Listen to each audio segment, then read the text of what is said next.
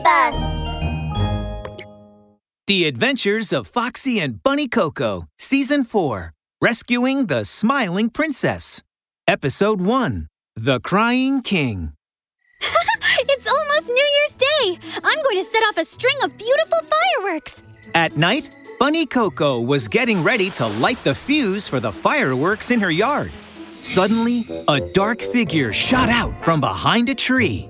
It was a red fox draped in a black cloak. Is that you, Foxie?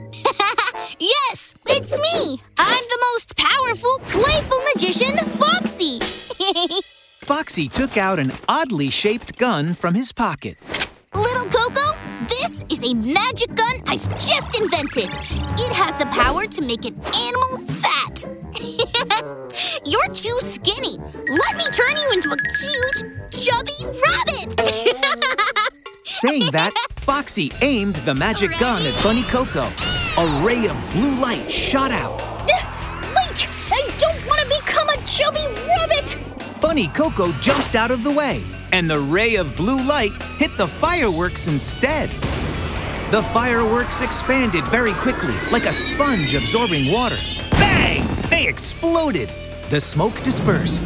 Bunny Coco and Foxie's hair was singed.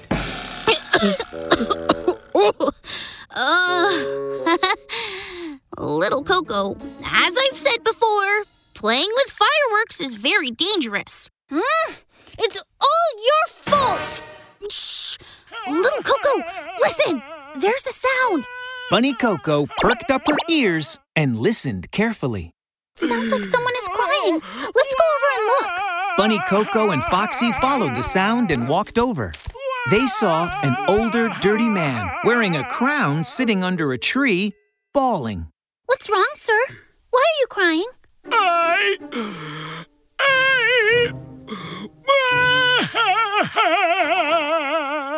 When the old man heard Bunny Coco's question, he cried even harder.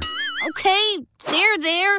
Please stop crying. My head hurts when I hear you crying. Tell us what happened. Hearing Foxie's words, the king stopped crying. My daughter, the smiling princess, has been kidnapped by an evil dragon.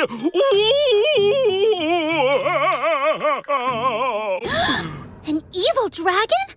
Bunny Coco and Foxie's eyes grew wide with wonder. It took an army to save my daughter, but the evil dragon was too powerful, and it defeated my army. I was the only one who escaped. Oh, my poor smiling princess. Without you by my side, how will I ever smile? Bunny Coco clenched her fists furiously. Bad evil dragon! Don't worry, King. I'll rescue the smiling princess.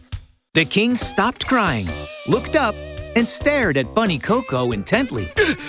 Are you, by any chance, Bunny Coco?